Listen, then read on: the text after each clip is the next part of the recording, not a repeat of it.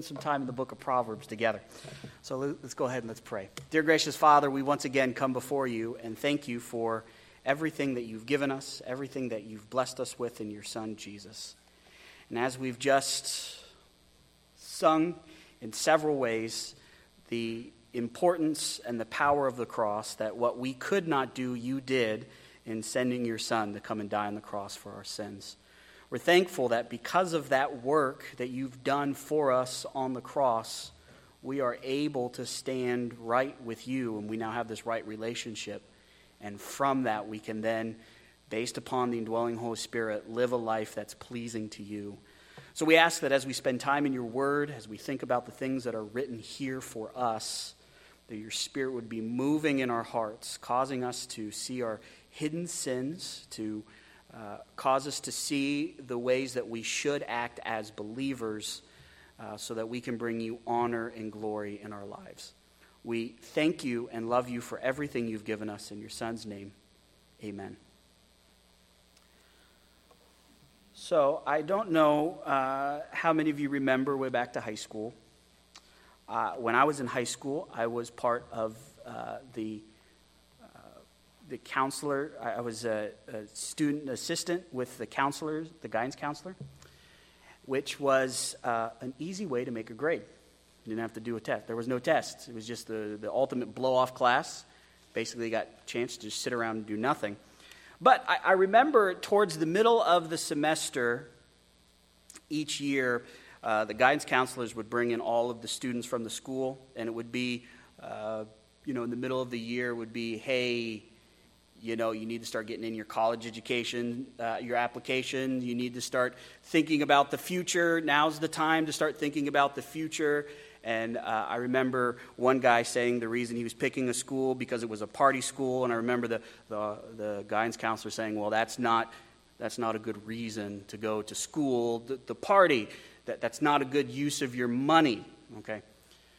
And I remember that time, right, with the guidance counselor right before college. And that reminds me of the text that we have before us, found in Proverbs 23.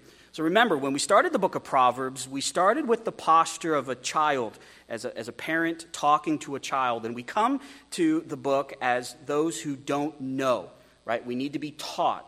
So from chapter 1 to chapter 10 was this scene of we're walking with our Father through the marketplace of ideas, and he's telling us to go here, go there, pick your friends here, don't go over here. Then from chapter 11 to about chapter 21, we went through this section of here's what wisdom looks like, here's what foolishness looks like. Okay, spent a whole bunch of time looking at those. Still kind of as the posture of a child and a father teaching us the way we should go and a way that we should not go. We've entered into this next section in the book of Proverbs as we're studying the book. And remember, this is Solomon giving 30 sayings from other people. And it's like we have assumed the position of a student. And we're going through class, and we have 30 classes. This morning, we are going to hit dead center out of the 30, right? We're halfway through our time as a student, and so we're going to look at the sayings, the 30 sayings. We're going to look at the 14th saying, the 15th saying, and the 16th saying. Now, you ready? Ready for saying number 14? Go with me to Proverbs 23. Notice in verse 17.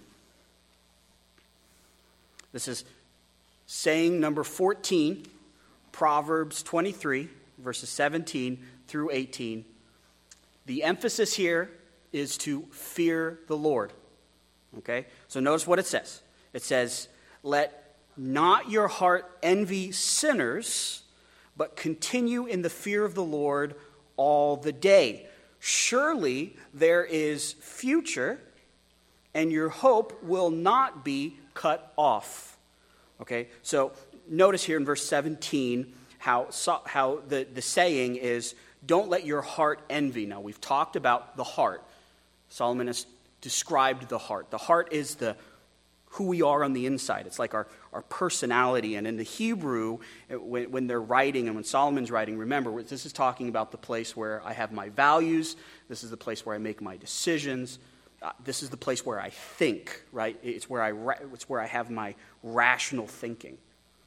So the sense is that my heart, what I desire, what I treasure, what I value, that place should not be full of one kind of envy, right? And notice that it's don't envy sinners. The sense is don't look at what the sinners have, what the sinners are doing, what those who are foolish, what they're doing, and go, I really want that. I really want to do that. I really want what they have. I really value how they got it. Now, we've studied the book, and remember, the book talks about these sinners, these foolish people, how they are constantly doing things that are against God's word, against God's will. They're willing to steal. They're willing to kill. They're willing to extort. So the sense is don't look at somebody who is this type of person and say, wow, at least they got a huge paycheck out of doing these incredibly sinful things. I really want what they got. And I'm really willing to do what they did to get what they got. So the sense is don't become jealous of these people. Why would Solomon have to tell us this? Why would he have to remind us of this? One simple reason. We all envy the sinner. No, we don't like to think that we do, right? But we all have driven through nice neighborhoods and looked at the houses and thought, that'd be nice. Looked at the cars, that'd be sweet. Some of us look at guitars and go, I'd kill him for that. Right? We all have that envy, right? That thing where it doesn't belong to me. God has allowed the other person to have it, but I'm willing to do whatever it takes to get that. And so I'm looking at someone else, seeing what they have, and have this improper desire and zealous attitude. I need to get that. And that's all that your mind thinks about. So the lesson is don't do this. But I'm thankful that he doesn't say, just stop envying the sinner. He tells us something that we're supposed to have. And it's kind of an interesting statement, because in the English it says, but continue in the fear of the Lord. And it doesn't have it, but it's assumed, right? That word envy is assumed in the next clause. So it could say, but envy the fear of the Lord. Now you go, what does that mean to envy the fear of the Lord? The sense is, you should zealously desire to have this incredible respect and love for the Lord. This incredible sense of I'm going to take him serious and I'm going to obey him and I'm going to listen to him.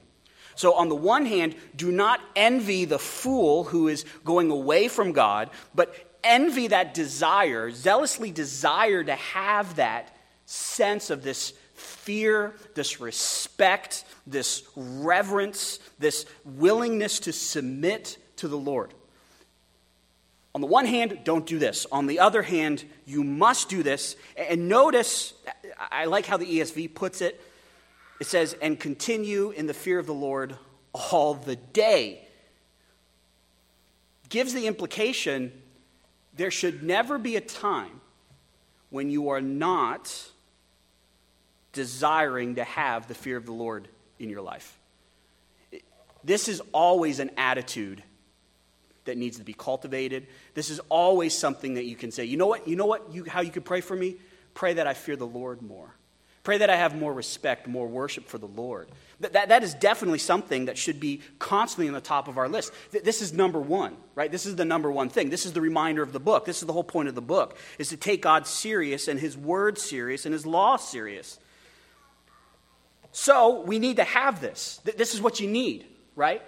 Now, Solomon will add, notice in verse 18, he adds a reason why you need the fear of the Lord. He says, surely there is a future, and your hope will not be cut off. Meaning, it's really good, right? This is the way you live. This is the way that God has determined for you to live. And it will go well with you if you do this. This isn't saying that life is going to be incredible. It isn't saying that you're going to have all these things. But what it is going to say is all of that peace and joy, that fullness of life that Solomon has been talking about in following the Lord, that will be yours.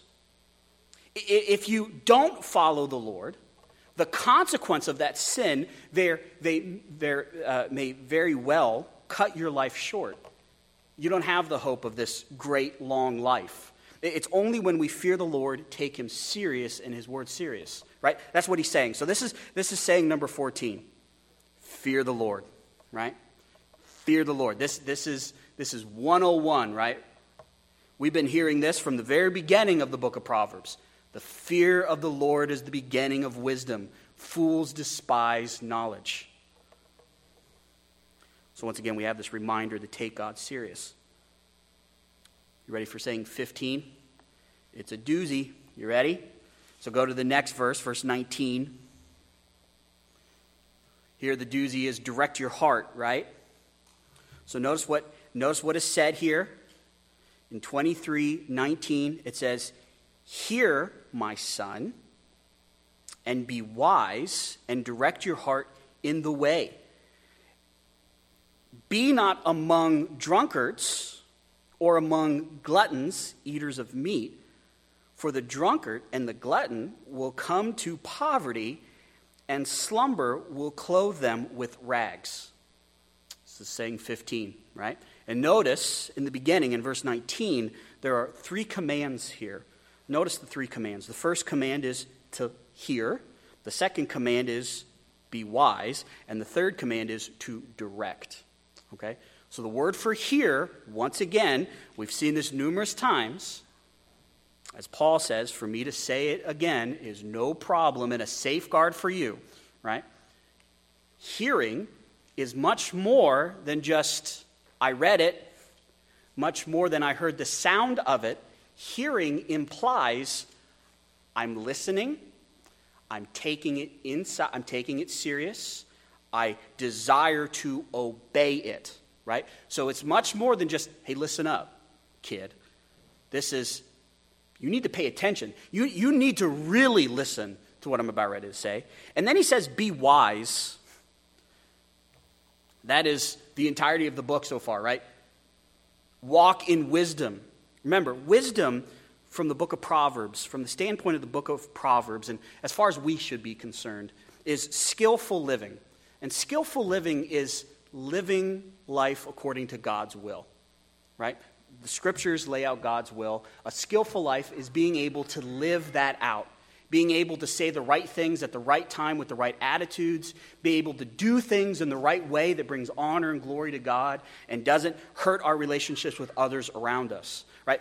That's what wisdom is, being able to navigate through life, the difficulties of life, and being able to do that in a way that brings honor and glory. So essentially, we could say this is a call for godliness, a call for holiness, right? This is a call for obedience. This is a call for living a life that's pleasing to the Lord Jesus Christ. Be wise. Realize this is important, right? This is really important. And then he kind of bores down a little bit and gets to the application, and he says, direct your heart. Notice again, the use of the word heart, which talks about what we value. The word for direct here in the Hebrew means to make straight. So literally, set it on the straight path. Set it on the path that doesn't have curves. Set it on the path that doesn't have a lot of bumps. You're not going to fall off and hurt yourself, right? This is a smooth, brand new highway. Set your heart in that way, in the way. Just as a side note, as I'm thinking about verse 19, notice there's this set your heart straight, and notice how it says in the way. Notice it doesn't say pick a way, and then make sure that you walk that way. Solomon doesn't care about that. The Bible doesn't care about that. The Bible is concerned with, God is concerned with, Solomon is concerned with, that you're walking in a particular way. The way of wisdom, the way that pleases God. There's lots of other ways. There's lots of other things, lifestyles out there. I'm not concerned about those. I'm concerned that my heart is directed on the right one. And so should yours, right? Sometimes it might be a waste of time to research those other ways. When you know the way, Just walk on it. This is it. He's laying it out. Direct your heart. Now notice that as you direct your way, this will mean a couple things. And notice he begins to talk about associations. Notice in verse 20, he says, and be not amongst drunkards and gluttons. Now, the tendency is to say, well, see, if you don't follow God's law, then you're going to become a drunk guy. Or some fat guy who eats too much, right? Like that's the assumption. Your mind automatically goes there. But that's not necessarily what he's saying, is it? He's saying direct your heart, and then he says, so that you will not be among these people. See, it's this association with the drunkards. It's this association with the gluttons that Solomon is saying, be careful of. Be careful of the friendship with these people. Now the question is, what's so wrong with the drunkards and the gluttons? Like why should we avoid them? Remember, in the book, there's a way that the Lord has, and then there's the other way, which is the foolish way. The assumption is that the drunkards and the gluttons are foolish. The overindulgence demonstrates selfishness, demonstrates a lack of perspective of God's will, demonstrates a being controlled by the flesh and not controlled by the Spirit. It demonstrates a whole bunch of stuff. And the issue is, if you hang around with them, you will not instruct them, they will instruct you. They will influence you, and you will become more and more selfish. That's the implication, right? So be careful who you hang out with. Now, he picks these two. He could have picked any person that overindulges anything. But here he picks these two. And these are serious things, right? Notice, you will not be amongst the drunkards. This is somebody who drinks way too much wine. When it was written, that's what it meant. I think today we could say this would be anybody who abuses any substance, right? And then notice the gluttons. I've already shared my struggle with that particular sin. In fact, pretty much on display every time I walk into a room, right? Obviously, gluttony is a thing that we struggle with as a church. I know it's not something that we talk about a lot because we like talking about the sins that we don't commit. Because it feels a lot better to talk about the sins that other people are doing instead of the sins that I'm doing. And so gluttony is one of those sins that no one in this church ever commits. I'm joking, of course. This is a serious thing. This is a serious sin. This is a serious lack of spirituality. This is a serious lack of self-control, of walking by the Spirit. This is a serious act of selfishness, right? It's a serious sin. And so the idea of somebody who's overeating, that's a big deal. Now, in the ancient world, it was a little bit different, right? It had a little bit of a different flavor than it does in the modern world, right? So in the ancient world, there was only certain people that could be gluttons. There were the people that had money to buy food. So normally what gluttony was the eating of fine food, the overindulging of fine food. In fact, there are cultures that what they would do is they would put food in their mouth, they would chew it and then spit it out. And then they would put food in their mouth, chew it and spit it out. They wouldn't even swallow it. Because for them, the entire experience was just the taste of food. That's gluttony. That would be gluttony. Or another idea of gluttony is there's a drought. Your neighbor needs something. You have way more than enough, and you are hoarding food during a drought. Those are more of what gluttony looks like in the ancient world. But let's call a spade a spade. This is bad, right? We should not be associating with these people. Now, Solomon gives a reason. Notice the reason. In verse 21, he says, for drunkards and gluttons will come to poverty. The logic is that they are so controlled by the substance that they're willing to give up everything for that substance.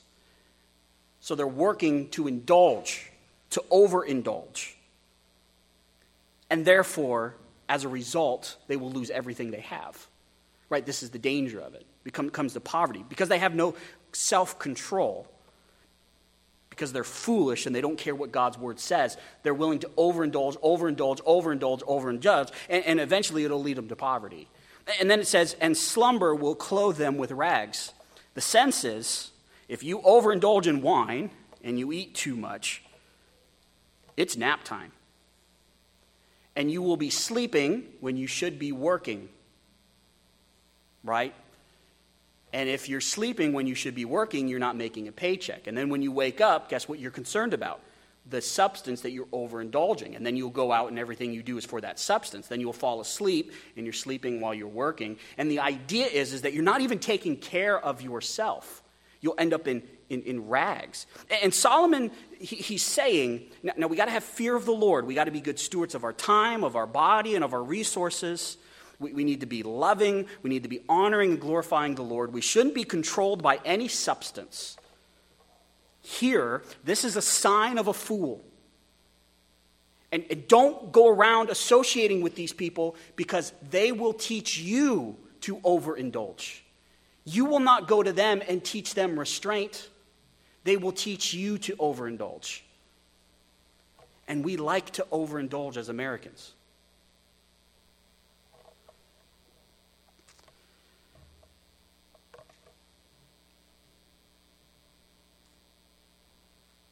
Let's go on to the next one, right? The 16th saying. So this one's going to be in verses 22 all the way to verse 25. Kind of an interesting one in the middle of all these. But notice what he says. He says, listen to your father who gave you life, and do not despise your mother when she is old. Now, first of all, when you look at that, there is something a little strange about that wording. Think about it. It's the father who gave you life, who birthed you. That doesn't happen. So it's a strange thing to say. The one who gave you birth was your father, right? So it's a strange thing to say. It gets you to think, what do you mean the father who birthed me? And then it says, and respect your mother when she is old. Essentially what Solomon is saying is he's saying you need to honor your parents, right? This is basically just a restatement of what is found in Exodus 20, verse 12. Children, honor your father and mother. Basically by saying the father who gives you life, it kind of makes sense, right? Kind of that, we all come from our father. You need your father and your mother, so we kind of come from our father. But what also is interesting is do not despise your mother when she is old. In one sense, when we look at Exodus 20, and we look at commands like this, we normally think of like kids my age, right? Or not kids my age. I guess we could think about kids my age, but I'm thinking about the kids that I have, their ages, right? Not a 35-year-old, but a 5-year-old, right? That's what we're thinking of, right? When we think of children, honor your parents, we're thinking of them, the little kids, right? There's a sense that once you become an adult, at least in the church, that honoring your father and mother, that's not so much. That's for little kids. That's not for us who are older. And here, notice, just do not despise your mother when she is old, implies that this is a lifelong command. That we always will be a child. And in a sense, we will always have parents. They might not be here, but while we're still alive, we still have the obligation to honor our father and mother. That's the implication. We always have that. As I was thinking about this in verse 22, when Solomon says, do not despise your mother when she is old, I really was thinking, one of the thoughts that came to my mind was when Paul was talking to Timothy about the church and how the church should take care of its own. Remember that part in 1 Timothy where it talks about how if there's a widow, how the children are supposed to take care of the mother. That's their responsibility. The church shouldn't necessarily shoulder that burden because there's children to take care of that. And remember what he said? He says, it's really bad. It's really bad if we don't do that. So even the way that we treat our parents is an aspect of our faith. It's a way that we demonstrate our love for the Lord. Honoring our parents is an act of worship, right? Honoring them and taking care of them is a sign of worship. It's a sign that we take our faith serious. It's a sign that we take Jesus seriously. So here, when Solomon says, listen to your father who gave you birth, and do not despise your mother when she is old, the sense is, honor them. This is a lifelong command. I will also say this, the command does not have a caveat that says, honor those parents who are honorable. It says, honor your parents. End. This is something that we all need to work on and work through. Now, verse 23 is a little strange in the flow because it seems just like interjected to the point that some people thought it's another saying, right? Because it's so awkward. Notice what he says in verse 23. Buy truth and do not sell it. Buy wisdom, instruction, and understanding. And you would go, wait a minute. That seems like a really weird break of flow. And then if you go to verse 24, it says, and the Father of righteousness will rejoice greatly. And then in verse 25, let your father and mother be glad. So it seems a little strange that in the middle of this section about talking about your parents, honoring your father and mother, he just interjects this by wisdom. And so there's this great confusion of why is that there? What's the point? It seems to me that this is the parental advice that we are to listen, right? It's almost like the teacher is reinforcing the advice of the parents that we've read in the book so far. And he's telling him that we need to make sure that the thing that we're focused on, the thing that we're known for buying, the thing that we're known for trading, right? This godly economy, make sure that truth, wisdom, and instruction are the most important. That you buy these things, that you spend energy and resources to get these things, to put yourself in a situation to acquire these things, and don't get rid of them for any reason. Like your dad says, like your mother says at home, if you do this, student, then your mother and father will be pleased when you get home. That seems to be the sense. So notice here when he says, buy truth and do not sell it. The word buy means to acquire. It means to acquire through resources. So the question is, how do you buy something that you can't go to the store to get? How do you buy truth? Well, clearly this is a metaphor. This is talking about the number one pursuit in your life should be truth. Yesterday in the men's Bible study, we were in John 6, and we had this really long discussion where Jesus is telling the crowd, he says, look, you're just following me because I'm giving you bread. And not because of who I am. You're not following me because of who I am. It's just because I made all this bread appear, and now you're like, sweet, this dude feeds us. And we were talking about how much work that would go into in the ancient world to make bread. How much time and energy would be spent in getting food and acquiring food. And Jesus' statement then was, work for the food that gives you eternal life that I will give you. Right? So the idea is, he's not saying you shouldn't buy bread. He's not saying you shouldn't eat bread. In fact, he's not even saying that you shouldn't try to make tasty bread. The sense is the number one motivation, the number one appetite, the number one craving, your number one job, you get the point, is truth. Here, the number one commodity that you should spend your time and money and resources to acquire, everything should be centered around the idea of acquiring truth. Not any truth, this truth. I don't care about any truth. I care about the truth that God reveals about himself, about his will, about his character, about Jesus Christ. This cuts to why you do what you do. Do you do what you do to acquire truth? To make sure that God is honored and glorified in your life? Is that the motivation that causes you to get out of bed? Is that the motivation that causes you not to hit the snooze button? Is that the motivation of why I do the jobs that I do? Why I have the friends that I have? Why I spend the money that I spend? Why I read what I read and watch what I read? What's that motivation? What's that number one motivation behind it all? Here, Solomon is telling us we better make sure that motivation is the acquiring of truth. That acquiring of God's truth, of his character and of his will. That truth about the gospel, that truth about Jesus, that truth about us. That truth is found in Christ and in his word.